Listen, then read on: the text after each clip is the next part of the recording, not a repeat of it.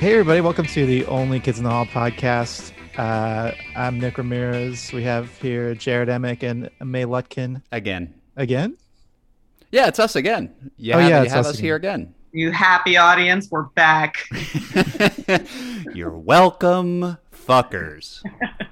So today we're going to be talking about episode 4, season 1 of Kids in the Hall. But first, we also want to introduce our guest. She's a comedian, an actor, would you say? Yeah, I'd say an actor. And just a very funny person. Chloe Koser, everybody. Chloe. Hello. Thanks for joining us. Oh, you're welcome. It's pronounced with a Z. Koser. Oh, I'm so sorry. Koser. No, when I took my wife's last name, I didn't realize I was getting a shit last name. My first name, I have to correct the pronunciation all the time. It really becomes burdensome after a while. I get tired of correcting spelling. I get so many like coffee cups that say Chol. Is that an auto? Is Chol something? No. When someone's writing it, do they autocorrect to Chol? I don't know. I've heard other Chloes have this issue too, but like I had in-laws do it. At my wife's grandfather's funeral, they were naming all the grandchildren. They're like Mary Koser, Chol Koser. It's funny it gets to the point where they're saying Chol out loud. Well, Like, that's what? it. Is that It's person? like it's a typo. You don't have to say it. Yeah, I guess it's a hard name to spell. It's 5 letters. Well- I don't know. Wow. May, you've got that accent on the I E. was just going to ask. Everybody's wondering, Amay, how offended are you when the accent is left off your name? I'm not offended at all. I honestly just put it there to make people think for a second, to be like, maybe this isn't Amy and I should give it another second of thought. But I don't know. Your average Amy. Yeah. Well, just to remind them, because also with social media, sometimes you meet people and you connect on social media and then like you never talk in person again for a long time, and then it's really awkward when they don't pronounce your name right the next time you meet. So. I remember doing an improv show with you, Amaya, like probably a few weeks after we met, and I was saying, some people that spell it that way pronounce it Amy, and you're like, yeah, people who call me Amy, that's how I know I never want to talk to them again or something. Well, not when they do it by accident, but some people are real jerks about it and will just like do it on purpose in a really weird way. It's very aggressive. Like, let's all just Let's all take a breath. Well, hold Chloe, your breath here. So, Chol, Amy, thanks for joining us.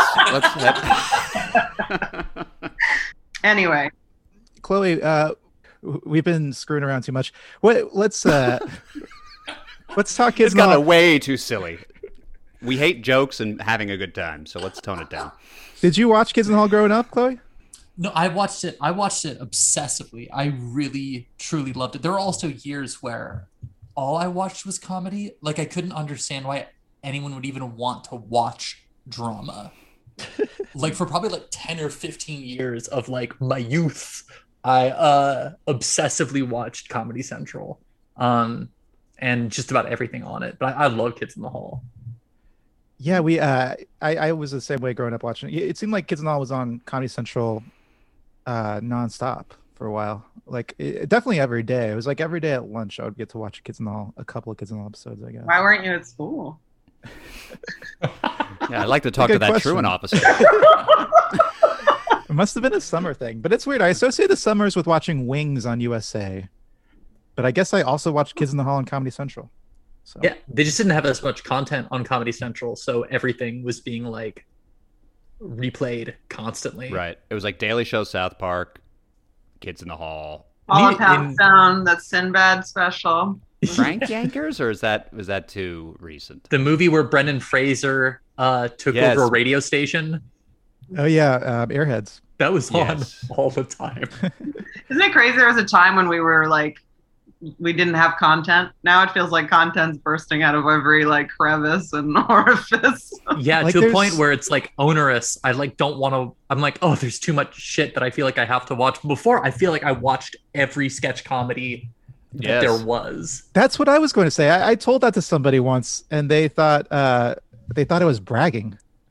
You're like, no, there's only like 5 to 10 of them. No, I'm ashamed. I'm very ashamed of myself. What were some of your favorite sketches or characters growing up, Chloe? Uh, I loved Kevin McDonald in general. Just something about him as a kid. Like when I was a kid, he was absolutely my favorite. But never put salt in your eyes is one of my Yes. favorite sketches of all time. I think about it a lot. Kevin McDonald's kind of like a living cartoon, or at least he was back then. Like Yeah. his reactions are so big and Yeah, so you, so you broad. get some of those cartoony performances in this ep. In my, I don't want to jump ahead. Am I jumping ahead? I am. A little bit. I'm sorry. I'm Jared, sorry. come on. All right. What else did I really love? I love Dave Foley's friendly axe murderer. I generally love everything Dave Foley did as well. I'm trying to think what else I really. There was so much I didn't understand. Yes, me too. Including one of the sketches in this episode. I don't want to get too far ahead, Jared. I just scolded you about jumping too far ahead. A hypocrite, Nick. The pod hypocrite. I am actually curious. How do you feel about Cabbage Head? This has been a very contentious character. Oh, I think any. Oh God, what's his name? It's Bruce. Is Bruce McCullough. McCullough? I don't remember how I felt at the time. I've come to like it just because I feel like he's less doing comedy than anybody in the show. Interesting. That like I feel like he was the one who was most like, I don't know if this is comedy or performance art. Yeah, him and McKinney, I think too. Yeah. Yeah, I think so. I feel like for me, I feel like McCullough was more successful for me, like as a creative in general. Oh, me too. Yeah. I think I just so didn't get Cabbage Head. I think now I like it because it's just very purposefully abrasive and kind of purposefully not that funny, which is McCullough's thing, which I kind of like. Yeah, I mean, so he'll also do a performance every now and then. It's like very obviously silly and funny, but he does. Like I'm thinking of his kid in that country doctor sketch today, who's just like bouncing around. But yeah, he definitely does do stuff that's just abrasive more than anything else. Yeah, and I mean, there's other stuff that he does that I think is like purely hilarious, but I feel like you can tell it's the McCullough one because he doesn't. It's clear that he doesn't like make it for the audience, but I don't feel like that it's as abrasive as like Andy Kaufman or even like Tim and Eric. Frankly, it's just fucking weird. I bet you that Tim and Eric were fans of the Bruce McCullough sketches on Kids in the Hall. Some of the short films that he directed, I guess, for Kids in the Hall. No, I do like it when people make comparisons to these sketches to like more modern ones or more modern comedy duos. Because I do think also comedy goes through this thing where it'll be like very friendly and approachable, and then it'll swing over into this weird, performance art abrasiveness. And like Tim and Eric was kind of that. And then like, I think we're past the Tim and Eric era in a way, and we might be swinging back. How dare you, May? Yeah, because I don't know, because we still have I think You Should Leave is pretty abrasive. Yeah, I think you should leave. I was. That's true. What's the guy who does the fake interview show? Like ranches people bird up. How am I forgetting his fucking? He just released a movie. Are you talking about Eric Andre? Yes, good lord, yeah, Eric yeah. Andre. Right. Yeah, he's still going Yes. strong and pretty amazing. Yeah, I think I think You Should Leave is produced by Tim and Eric's company. I wonder if Eric Andre too. I think it might be. Yeah, I feel like they do have their hand in a lot of other projects now, as opposed to just doing like what they did for Great Job and stuff like that. But yeah, Tim. Not only does Tim Robinson kind of like that, but I don't know if this was what you were referring to, but where he casts like non-actors sorta in a lot of those sketches. yeah. That device I love. That doesn't really. That sort of happens in Kids in the Hall, right? Yeah, it feels. I don't know if they've ever had just a comedian on their show. It's funny if you look. I looked up the cast just to remind names, but the only people that show up on Google is Kids in the Hall cast is Paul Bellini and Angela Featherstone. Well, Paul Bellini he was a writer on the show. He was actually like Scott Thompson's old friend. He was kind of like Scott Thompson's handler in this season.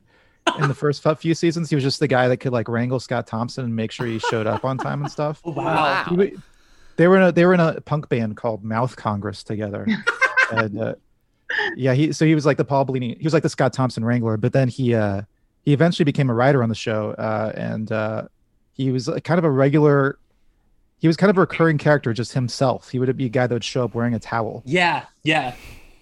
And he's apparently the only person on it, and also one model who showed up as a strip club onlooker. If you just Google Kids in the Hall, this is what shows up. There was one other actor in today's show, at least, which was the little kid who was he was funny. soothing his parents. Hey, well, I don't know. Should we move on to the recap portion of the show? Yeah, let's do it. Nick, do you have like the song of the era of the time? Yeah, do you have your special thing that we all love, or did you just fuck it?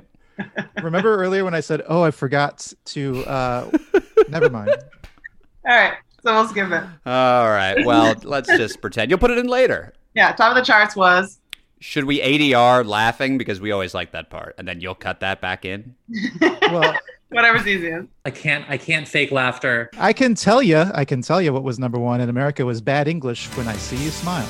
Oh, okay. Meanwhile, number one in Canada, Sowing the Seeds of Love by a little band called Tears for Fears. Oh, Nick, you've done it again. All right. Okay. Let's do this thing. So this opening scene, did anyone else watch it and think, wow, they really wanted to just pay a fight coordinator to teach them how to do this crazy ass fight? You know, I love these blackouts they do. I just didn't feel like there was enough payoff on the punchline here. I mean, yes, I agree with you, May. It is very just like, we're going to have fun. Yeah. Fake stabbing each other. I do think this is the most present Bruce McCullough has ever seemed. I know. Yeah, no, they're both going as hard as they can. I really liked it because it's the first Kids in the Hall I've seen in a long time, and it was like, oh yeah, because the entire show is very much a counterpoint to, pretty much a counterpoint. It feels like to SNL, because that was like the other big sketch show of the era, and so it's like immediately their intro is separating them from the other sketch that is available. Well, let's back up a second again. So let's just say what the sketch was real quick. So it's McCullough and McKinney fighting a big choreographed stage fight, and then I'm sorry, Scott Thompson actually, and then at the end, Scott Thompson stares at the camera and says, "Wow, deja vu." With a big, huge smile on his face as he's trying to drive a knife into Bruce McCullough's head. Okay, and then I'm sorry. It's like a knockdown, drag-out fight scene too. Yeah, they use a trash can at one point. And a knife. But yeah, May, you're going to compare this to Cabbage Head? I was going to speak to what Chloe said about how they were like the opposite of SNL in a lot of ways. And I think when we were talking about Cabbage Head in a different episode, maybe Jared was saying that it was like a joke about SNL and about their recurring characters and like how awful they are sometimes. Right. Cabbage Head, yeah, it was like a comment on those lame kind of devices, bringing them back. Yeah, I'll never know about Cabbage Head. I just don't know what the intention was or how I feel. I mean, I guess I know I don't like it, but other than that, it's a mystery to me. And I'm still a fan of Cabbage Head. Chloe, so you said this is the first time you've seen a Kids in the Hall sketch in a very long time.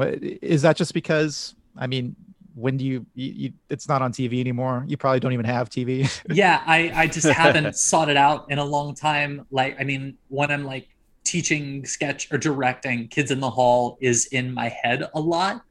I actually took a writing workshop with Kevin McDonald. Like my first or second year doing comedy. And it's funny because I feel like he taught game just differently. Like his whole idea was protect your premise. You have this idea that's super funny and you just want to do everything you can to get that to like survive the process of writing it. Which I feel like was inadvertently similar. But you saying that made me go like, yeah, like I dig that hard. Like that's that's a super cool way to approach it. Yeah.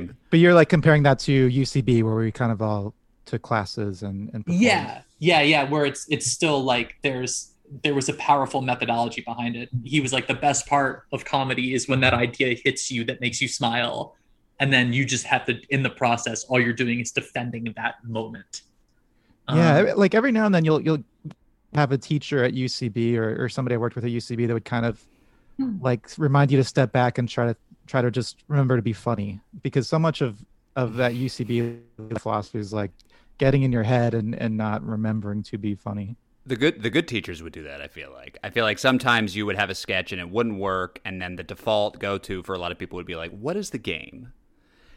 And then that would be this like weird like note/attack/ legitimate question, and then the person receiving that would always go like, oh well, I guess the game is, and then you're almost sort of questioning what you're talking about, Chloe, like what you thought was funny, like what was the idea, and then all of a sudden you're working backwards and trying to reverse engineer. It's like, what is the sketch? And then it kind of falls apart. But I feel like, I think the far more present question is, what was the initial idea that made you smile? Like, what was the initial comic impulse?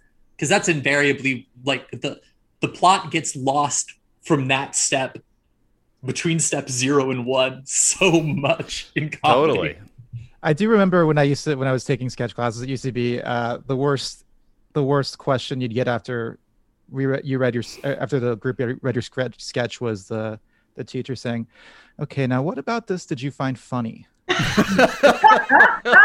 Which is like an honest question, and it leads to writing a better sketch. But clearly, it's saying, "I didn't find this funny. What did you think?" I always think it's like when the useful question of like, what is the game or what do you find funny is usually like presented to a sketch that is chaotic and has many, many ideas in it.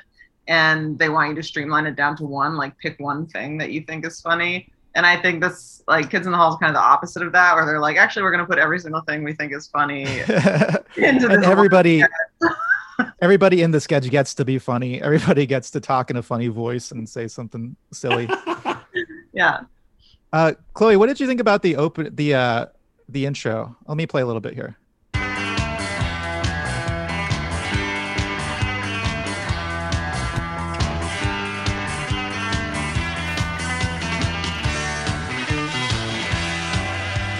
Nick is just loving it. Nick, do you listen to this, Nick, on Spotify, and do you just like watch it walking around? I used to listen to the band Shadowy Men on a Shadowy Planet. I mean, I like that kind of surf rock. Yeah. But Chloe, growing up, what did you think of this intro when you were a kid? I liked it because it was so odd. Like it there wasn't a theme song. It wasn't really telling you what it was. It was just because I watched this when I was like extremely young. Okay, you don't have to brag about how young you are. I think there's a very real chance I'm the oldest person in this room. But yeah, I always really liked it. I also love my other. It's probably one of my 2 favorite sketch show intros, and the other, which is The State. I love the intro to The State because it's so caustic. Yeah. And this one is just so surreal. Like, I feel like it does a good job of priming you for the surreality of the show. That's funny you described it as surreal. To me, it's just like shots of these guys hanging out in a regular in the suburbs, just being regular. Yeah, what do you find surreal about it, Chloe? Well, I guess just I don't think surreal is, or maybe it's something about like that music always felt spacey to me as a kid, and then just like all the montage and like the playfulness of it. Like, yeah. Now that I look at it now, I don't find it surreal at all. As a kid, I found it really weird.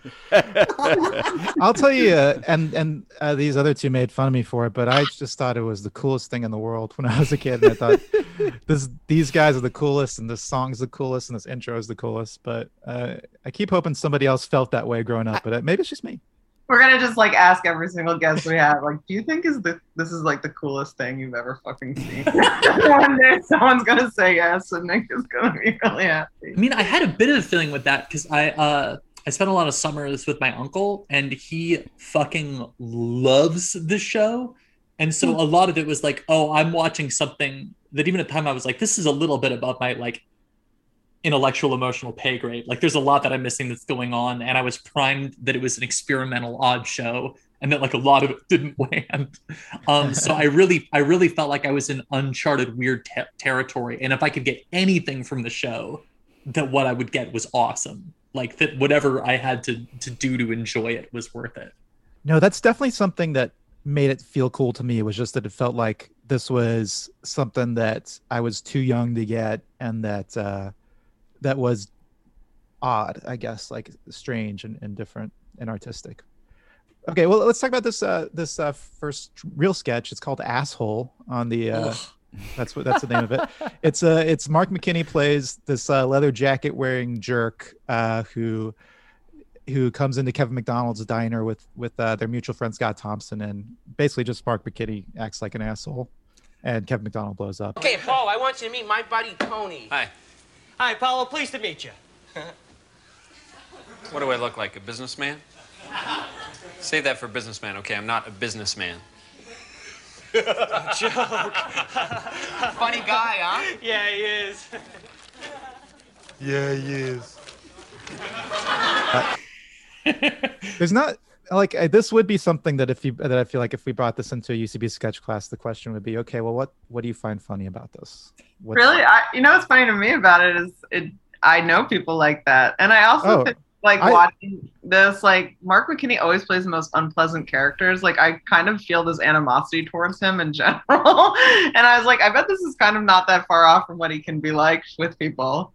No, I loved it. I wanted to make it clear that I didn't think it was a bad sketch. I just think that if we brought this into a UCB class, they might be like, "Well, what do you find about?" Well, I think this. It's not just that he's an asshole to me. It's like kind of like Amay saying, like he's a specific asshole, and he's the kind of asshole that you certainly wouldn't want to see a movie with, because he's going to have extremely kind of pretentious, judgy opinions about whatever you're going to see, and it's not going to a movie, which the sketch centers around, is not going to be just like a fun thing to hang out with friends. You know, he's going to judge it hard. So I think it's like a specific asshole. I don't know, the leather jacket makes me laugh because it's kind of just like a random generic jerk element to it, that character. But well, no, I have a hipster. I feel like maybe that's like the kind of, I felt like maybe that was what like a hipster looked like in Toronto in the late 80s. It feels like a little bit of like culture warfare, because one, McDonald is playing someone who's like really blue collar. Actually, I'll be honest.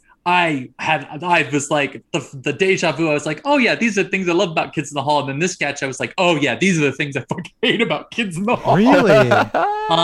Although the what do I look like, a businessman? And I was like, oh, are they just finding their like businessman vibe? Because the businessmen as a theme in Kids in the Hall is one of my favorite things. But it just was like, all I could think was like, did they feel really smart when they were writing this? But it feels like Kids in the Hall, I feel like tends to root for blue collar, and I feel like here they're sort of setting themselves as like because the asshole is very cynical and very much like a contrarian, and Kevin McDonald is just like trying to enjoy things earnestly, and then Scott Thompson, for whatever reason, like really thinks that the asshole is cool.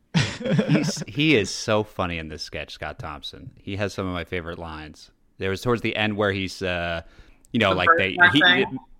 that? He's like, you looked at my birthmark. No, I was going to say where like after McDonald makes his big speech and like the two characters clearly hate each other, he's trying to like middleman between them and say like, He didn't mean nothing. Oh, he didn't mean nothing. Now what the hell was that? Hey, he's okay, eh, Tone? No, he's an asshole. No, he's okay, huh, Tone? He's okay. That just made me really laugh really hard. I really liked Kevin McDonald's whole performance in this, honestly. Like his like rant, laugh, and I also just love when he goes, asshole. Like the audience like is so happy. They're like, yeah, tell him he's an asshole. One thing I always remember from the sketches when he goes, you little piece of jerk. That is such a Kevin McDonald line. I think I really enjoyed this as a scene. I didn't find it very funny, but I really enjoyed watching it, which is another thing I find myself doing a lot in Kids in the Hall. I'm like, oh, well, this is like kind of a sketch. It's more of a scene. I was just thinking that today, actually, Chloe, because I remember reading Bob Odenkirk saying that he didn't like to use the word sketches. He liked to use the word scenes. And I wasn't really sure why, because Bob Odenkirk's sketches seem very sketch-like to me. But I think that applies more to like Kids in the Hall and to this sketch, and also to the Country Doctor one, which is they're just like that one certainly felt. They're just like little like a scene. Yeah, there's like little scenelets where just stuff happens with with characters. It's more character driven, and it's not so much a concrete premise. This one, though, I the notes I kind of wrote were I thought Mark McKinney's character was just different enough, like just weird enough to be funny, but he was a very real character. And then I just love the fun anger from Kevin McDonald. So it's just always funny to see him angry and see him blow up. Yeah, I mean, this feels like a very real. It feels like a hyperbolic version of a very, very real situation. Oh, having like a friend like who wants to be friends with someone who is just like provably shitty. And then you kind of have to deal with it. Because again, Scott Thompson is getting mad at Kevin McDonald for being treated like shit. And it's like, yeah, I've been in this situation before. I've probably been Scott Thompson in this situation before. And I may have been Mark McKinney in this situation before. I think it's also the like pain of thinking you have plans with a friend and they show up with a third person and That you're too, like, Yeah. Anyway, let's talk about Daves I Know. These are the Daves I know. These are the Daves I know. These are the Daves I know. These are the Daves I know. David Hoffner, he works in my dad's store. He's worked here for 12 years. He'll probably work here for more. I remembered this so vividly. There are a few sketches in this episode that I remember very vividly. And that's what one kicked it off. It's like such a simple thing that's fun to enjoy. I don't know. I love this one. This reminded me a lot of, what was the name of the sketch with all the old women in the field? The 40 Helens. 40 Helens, agree. Yeah. It seemed very much like that, but I wasn't tired of it. I loved the line, they all have different hands and come from different moms. I thought that was so funny. They all have different hands is such a Bruce McCullough line. I was reading about this one about this one in the biography. This one actually predates The Kids in the Hall. It's a song that he wrote when he was on a troupe with just Mark McKinney and a few other people called The Audience. So Dave Foley wasn't even a part of the group yet? No, I mean, they may have known each other. They were all like hanging around, Toronto doing comedy. So it might have been, but yeah, Dave Foley. I mean, you'll notice Dave Foley's not one of the Daves he mentions. He just shows up at the very end, which I think is the most bizarre comic restraint. To not having Dave Foley in it until the end is extremely funny to me. My favorite That is a great choice. Well, the two Daves I loved was the little kid who's Dave Jadisky, man, this cat can swing. And then you see a little kid swinging on a swing. And then Dave Capisano, I hardly know him.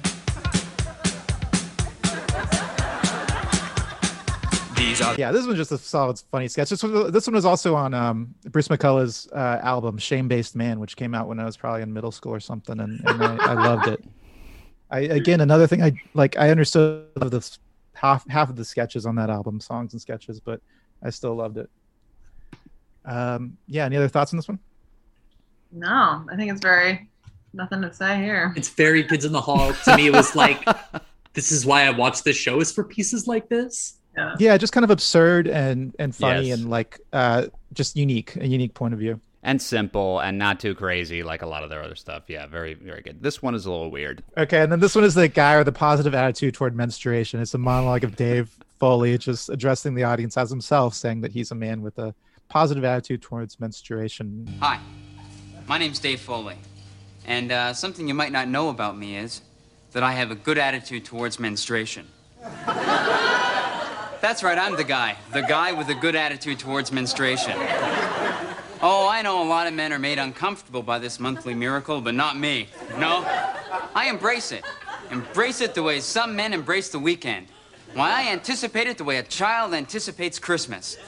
This is the sketch where I want to ask Dave Foley, what do you think is funny about this? I feel like this to me reads as like, okay, this was an edgy kind of topic then when they were making it, and to just make a sketch around menstruation maybe just felt like, oh boy, like automatically irreverent. Because now it just reads as so flat and no joke there, it feels like. To me, the joke is that he is just so positive about, like, no, it's like he's really overcompensating about how much he loves women and how much of a feminist he is. He doesn't talk about feminism or anything. He's just saying how much he loves Of course not. the fecundity of the uterus, I guess. Although he does get quite racist in the middle of it towards indigenous Americans. Oh, I don't even remember that part. What did he say? Oh, he talks a bit how in certain tribes and he uses, I can't remember what term he was, but I was like, I don't know if that was right for the time, but he's referring to them, if they had a period, they'd have to live outside the camp. And I'm like, there were like thousands of different groups of people who had completely different cultures. I didn't. Did he say Native American? I guess when he Yeah. said that, I was imagining like a European group of people for some reason. I wasn't listening very actively. Yeah. But it's like kind of checked out. I was like, when is this gonna get to a bigger point? Because often they'll also have like these sort of sketches where there's somebody giving a speech or something is happening, and then suddenly it veers off in a completely different direction. And that's sort of what I thought was going to happen here, and then it just never did. It kept being the same. I honestly was surprised by this because it's nearly the exact same as a sketch that I think aired in a much later season where all of them are sitting around. One of them accuses Bruce McCullough of being on his period because he's being emotional. He's like, well, maybe I wish I was. Yeah, Actually, Maybe no, I no, wish no. I did. That was just a couple episodes ago. Oh, really? They hit that Yeah. again, and it was that near. Well, fair enough. That's weird because I remember that stuck in my mind because, like, as a young, confused trans woman, I was like, "Fuck! I guess I'm mad that I don't get a period, and I have no idea why." So was it like giving you like an access to that thought, or was it like confusing or offensive in later retrospect? It was confusing. Like that sketch doesn't feel transphobic. It almost feels like he's experiencing dysphoria. Mhm. But it was just very resonant at the time, and I was very confused by it because I didn't understand myself at all.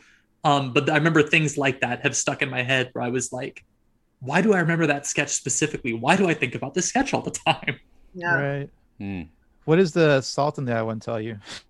salt in the eye. Just don't if I remember throw salt in your correctly, eye. always put salt in your eye. You guys are gonna love that sketch when we get to it, or maybe you'll hate it. I don't know. New house rules! New house rules!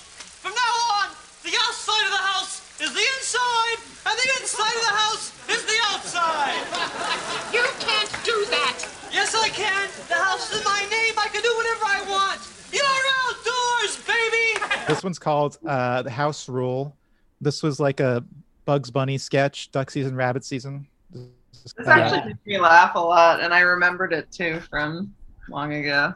It was very obvious what was going to happen once he said that the outdoor was actually the indoor, but it still made me laugh when she was like, let me in. I love when he picks up the newspaper and it shreds instantly. Yeah. I also love at the end when they show you the rig they use. Yeah, to that was very rain. SNL. That was very SNL. It felt like. It was very meta to me. It was like, oh, we're all inside. And That's interesting. Yeah. Also, this is a sketch I want to use as a springing off point. This is an unusual episode of Kids in the Hall in that there's almost no cross-dressing in it. Yeah. But I frequently point towards Kids in the Hall as a show that does cross-dressing well. Like, it's never the joke of the sketch that there are men in women's clothing, with the small extent that Mark McKinney does do a voice. Everyone else just embodies femininity and is a female character, as opposed to using that as a punchline, like how SNL will, in order to indicate that a woman is ugly, will have her played by a man, which is massively transphobic. But that's something I always like. Even as a kid, I found it peaceful watching that. I was like, oh, they're really nice. And David Foley is such a pretty girl.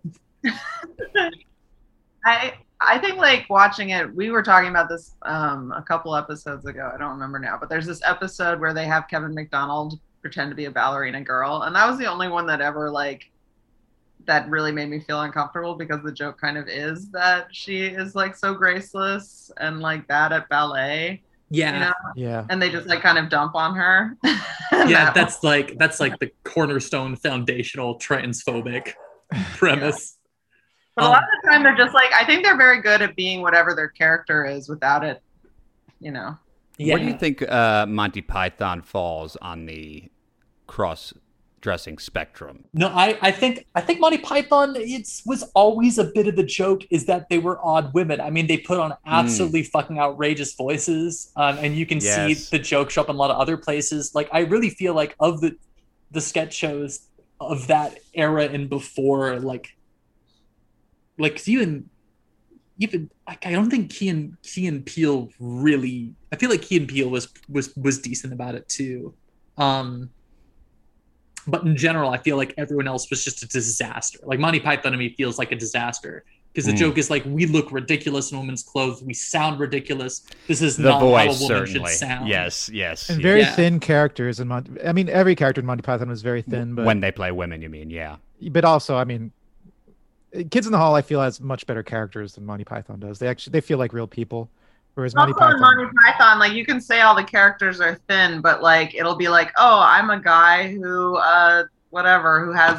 keeps fighting after all my limbs have been cut off, and then like it's a female character and it's like, I'm a woman. Something like that. Right. Yeah, that's it.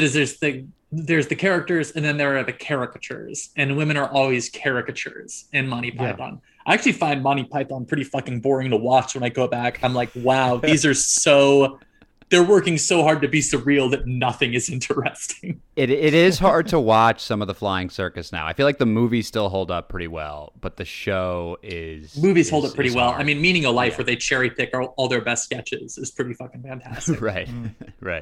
He's only way 15.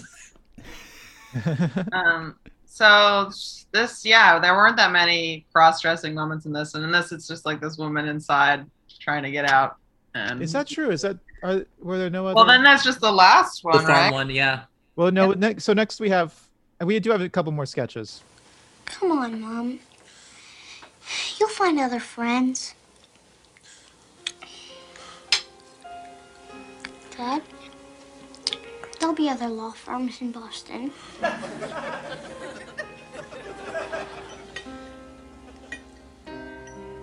It's never easy when Timmy gets transferred.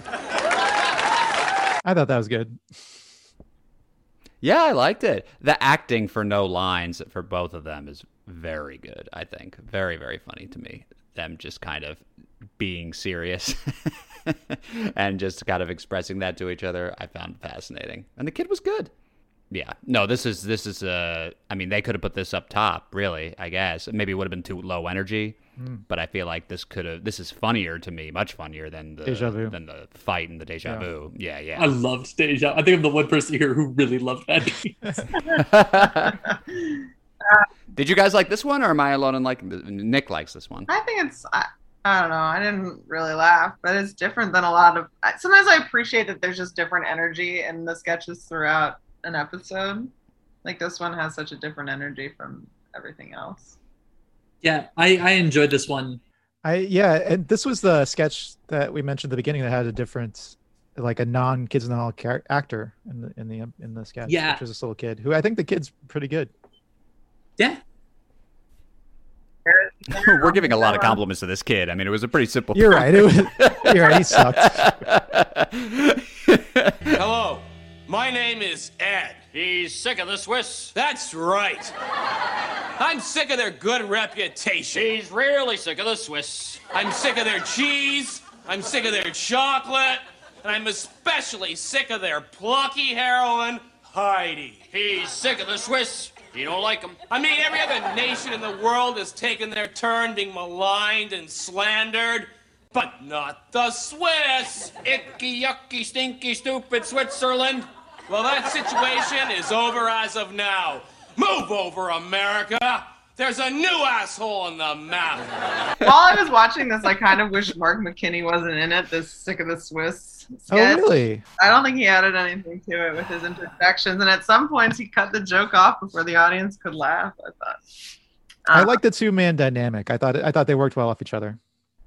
I mean, I agree. The timing on this one was weird. There was a lot of like at one point they were talking over each other, and like it felt like they were they were trying to work that in like a local commercial vibe or something. But it almost felt like they hadn't. It was like under rehearsed or something. What did you think of this one, Chloe? I always get hesitant when the premise of a sketch is along the lines of "What if racism was funny?" I Okay. think this is what the premise is.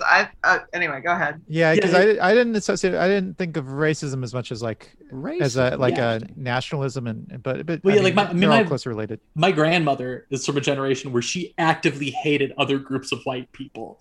And I mean, this is Right. essentially, we can do these jokes that are racism, but it's a racism that isn't systemic, so no one like really cares about it.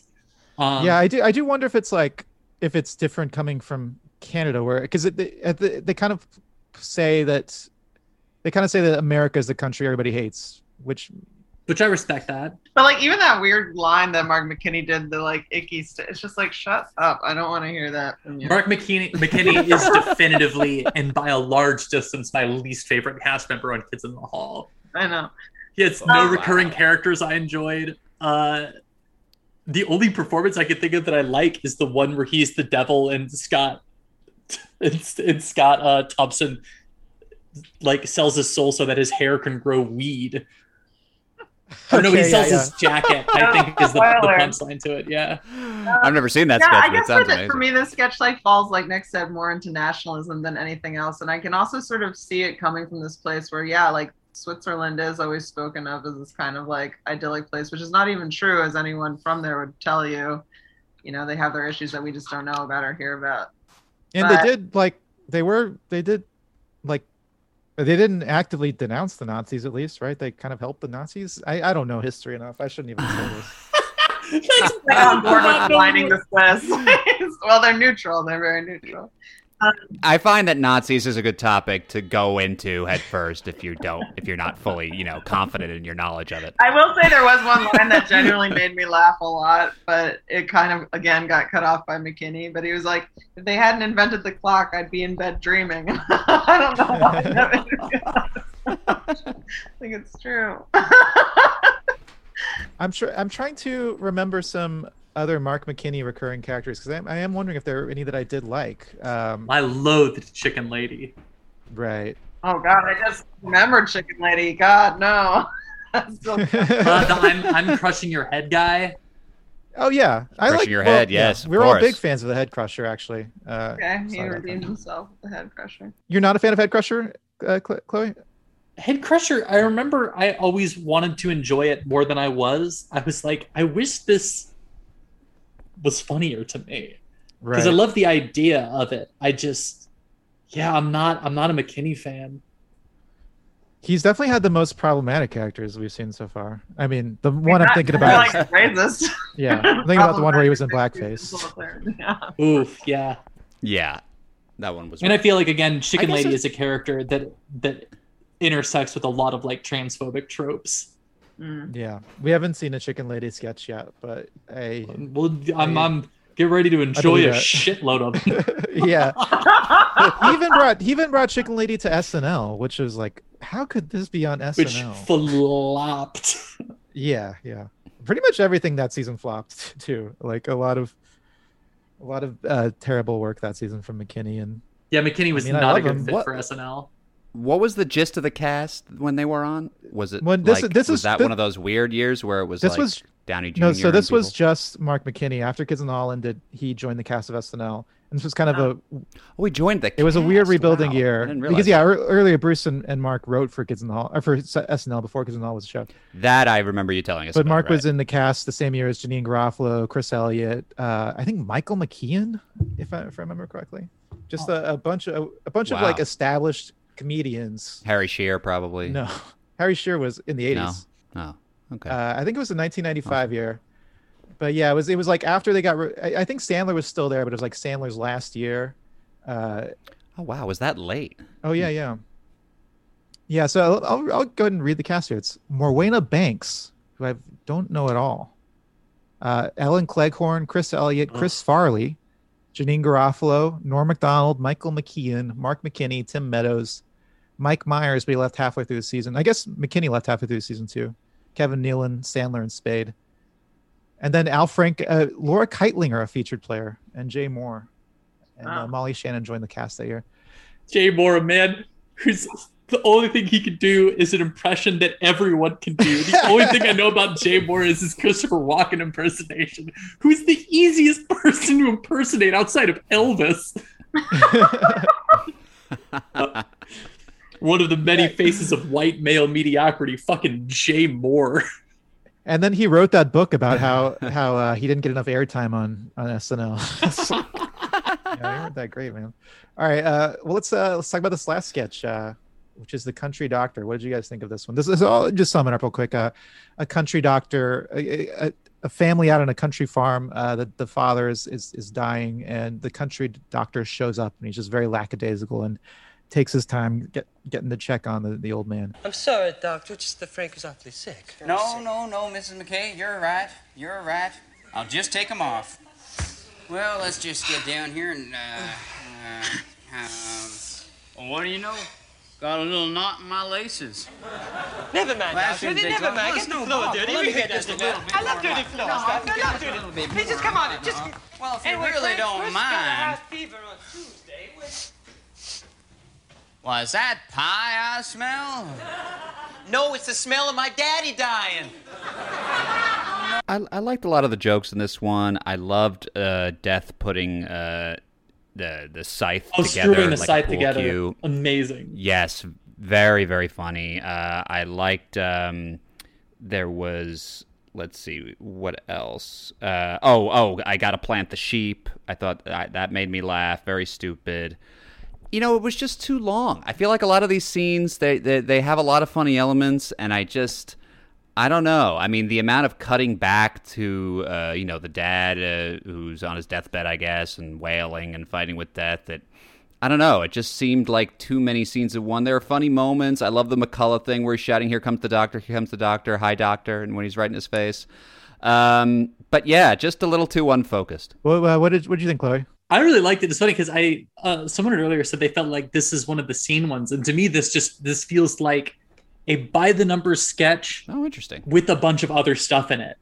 Like, of all of the sketches, this feels like maybe the clearest game to me of the doctor who will not move forward.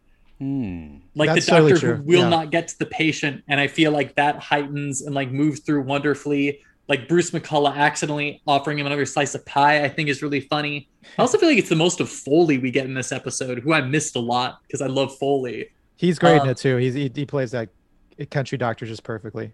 And to me, it felt like a very tried and true sketch that would have worked on any other show.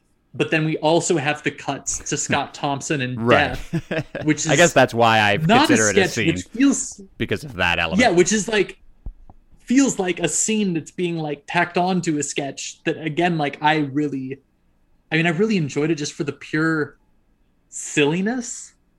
Bruce McCullough plays a very silly character here too. I love Bruce as a little kid, which he does. He has like a recurring character, Gavin, the little kid he's like, this one time my dad had cancer and stuff like that. It's a very funny character. But yeah, what about you, May? I laughed at the death stuff way more than the country doctor stuff. Like, wow. Maybe because it was just like slapstick and silly to watch like Death smoking and like putting the cigarette and stuff in his mouth. Making him smoke.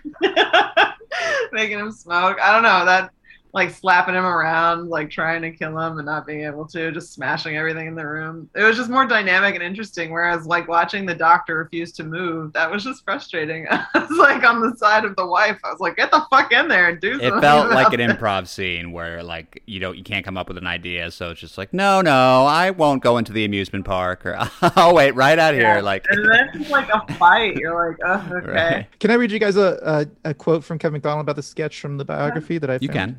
Yeah. Okay, Kevin McDonald says, Kurt Vonnegut once said he tried to make all of his lead characters likable people, then put them through the most horrible shit. I think we do that too. Like in Dave's sketch, Country Doctor, even the character of Death is kind of a funny guy, and you almost feel sorry for him in the end, when I sort of beat him and he slumps his shoulders. Why would you feel bad for Death? I agree. I kind of agree with him on those points, except that I didn't feel bad for Death for a second. It's Death. That's bad. Yeah, fuck Death. He failed to do what he intended. Right, he's just trying to do his which job, was I murder guess. that farmer. Right. I liked also watching her like fight him. Shooing Death out with the broom is inherently funny. And this little sword fight with I the also- scythe and the broom is funny. Yeah. I also just loved a lot of lines in this sketch. Like, is that an apple pie smell? It's the smell of my daddy dying. That's the line I wrote down. Or like, yeah. What do you want to be when you grow up? Well, I either want to be a doctor like you or a corpse like my dad. Mrs. Parker is expecting a baby, or is expecting one of mine. And then, is that a chicken I smell? And Kevin McDonald really like going like, there's one in the coop. So do you mean you smell a live chicken? Yeah. But they have a few like episodes where there's just one really long drawn out scene towards the end and you're like, oh, it's the end of the show. Okay. This one was shorter than I thought it was. It's only about 6 minutes, which is it's about sketch length, I'd say. I mean, it feels longer. It does. It does. I enjoyed it, but I was like, if you told me it was 7 or 8, I would have believed that. They do such a good job of making their voice of reason characters just as funny as all the other characters. I mean, I feel like every single the thing I love about this sketch is that pretty much every character in the sketch is the funny character, right? I mean, I can't really see anybody having to hold back or not have a game or like drive the premise forward. They're all just kind of from the jump, I think, really hitting every single line pretty much. This is one of the sketches that they've done on their reunion tours. At least, I think on the one that May and I saw, and then definitely on the first one they did, which I saw when I was in high school. And I think, they probably keep doing it because it's great. It's one of those sketches where they all have something. Yeah, they all have something funny to do. When they do it live, Bruce kind of shuffles around a lot as a little kid and just dances in place for like a minute straight, just like acting all nervous. It's very funny. I feel like, okay, so I retract. I think that the death stuff is related to the game of the scene, because if the game of the scene is the doctor is not progressing while the patient is getting worse, we do see the patient get worse, and maybe in like a cartoon you would see like death circling the patient, but then we take that one aspect and blow it out to where it's almost mechanically sound. I thought it was related. I thought it was like the joke. Is the thing is you probably wouldn't see this on stage, obviously, where you'd get to see the guy getting sicker and sicker and sicker. It would all be focused on the doctor coming up with more absurd reasons and like things distracting him from going in there. If you were working this out in UCB and you wanted to focus on one unusual thing, and you had the game of procrastinating doctor, you would probably focus on the Dave Foley aspect being the unusual thing and mentioning the pie and having her bring him the pie and teaching McCullough to play guitar, and like that would be the sketch. And I feel like there would probably be some resistance, probably not by the audience, but by the sketch director, to include all the death stuff. Because the death stuff does feel like, in a way, sort of, maybe that could be its own sketch too. I feel like it's just two sketches happening at the same time, even though it's the same game. I even think that the death stuff is on game. It's just very heavily focused on, to the point of it being like a side game or like a parallel game. And I really like this piece, even though it was like long. I was like, it's so weird because there is a perfectly functioning sketch that they're also kind of undercutting just to do this really weird shit over here, which again feels very Kids in the Hall. That's kind of a trademark. Yeah. I love it. This is the kind of thing you like to see from the Kids in the Hall. Yeah. Well, hey, that's the end of the episode. Any final thoughts, Chloe, about this? About this episode, but about Kids in the Hall in general too. I think, right? Or sketch, or just life, really. Yeah. What do you got? Yeah. I mean, I want to count something I said, because I feel like Kids in the Hall oftentimes does get credit for being a show that does cross-dressing well, but the only reason they have to do cross-dressing well is because it's 5 men. It's also 5 white men. Mm-hmm. It's also like another show produced by Lorne Michaels. Like, I honestly just came on thinking about the Birthday Boys being like 95% white and Bob Odenkirk going as far to back them. And I was like, you really just backed a whole shitload of dudes. It is. I mean, it's more than 95% white. I think it's like 100% white. There's a person of color on Birthday Boys. Not in the main cast. I thought there was. No, I only say that because it's it is my favorite sketch show, and I'm ashamed to say that. You should be. It's funny, Nick. Now that you say that, I feel like the more I'm watching Kids in the Hall, because I'm Chloe, May and I aren't as well versed as Nick or I think you as far as this show goes. But I the more I watch it, the more I feel like I understand Nick. I'm sensing a lot of Nick's sense of humor throughout. The real purpose of this podcast is for us to get into Nick's head. Yeah, maybe that ends up being the thesis that we. I understand that. Because I feel like Kids in the Hall has heavily influenced me. I feel like Simpsons has heavily influenced me. And it's been a weird thing as I've gotten older to meet people who have zero familiarity, which for me were like languages, my comic languages forever. Like there were years where my friends and I could speak full conversations in Simpsons quotes. Yeah. Because it was just like so good. Or like it did feel like if someone had watched Kids in the Hall, it was like just a bit under the radar. So it was really cool to meet someone else who'd watched it. Whereas now it does feel like an odd relic that is very influential because, again, there just wasn't that much sketch at the time. So I do like it. It's aged oddly, but it was so odd when it was out that it almost feels like trapped in time. Like that it is as weird now as it was then. Because even though comedy's gotten weirder, now it's older and weird. Yeah, I think it still plays well, and I feel like if you mention it in conversation, it's unique in that kind of the cool factor that it has. I think most people you seem cool if that's on your list of favorite shows. I don't know what it is about Kids in the Hall, but Monty Python feels like too old, and SNL's obvious. And as far as sketch shows go, I don't know. That feels like one that when we were coming up, always people wanted to say to make themselves feel cool, whether they liked it or not. Yeah.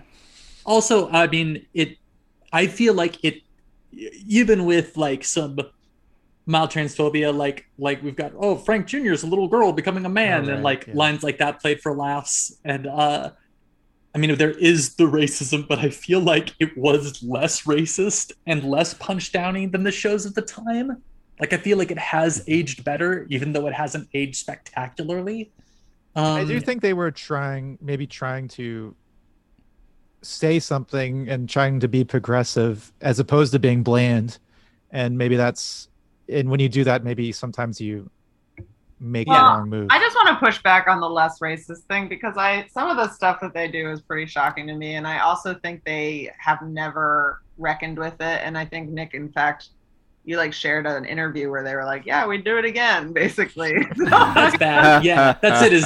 I do think that I do think it's very racist. It's funny because I just now, like a few seconds ago, actually remembered the blackface character that McKinney does. Yeah, this is one of the milder episodes, honestly, in the first 4 episodes. But I do think it gets more mild in terms of that as it goes. Maybe I'm wrong though. I haven't sat down and watched them all. We've been like trying to preview every episode before we ask people to watch it, just so they're not shocked.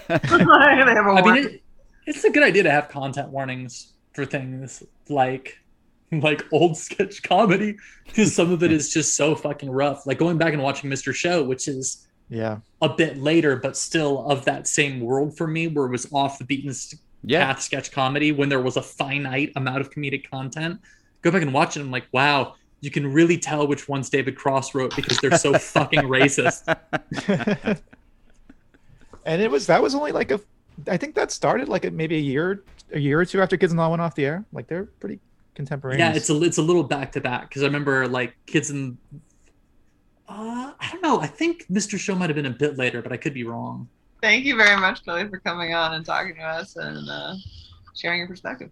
Oh, you're so welcome, and thank you all so much. I haven't seen any of you in quite some time, and it was wonderful to be invited. It's wonderful to get to do this. Thank you so much. Yay!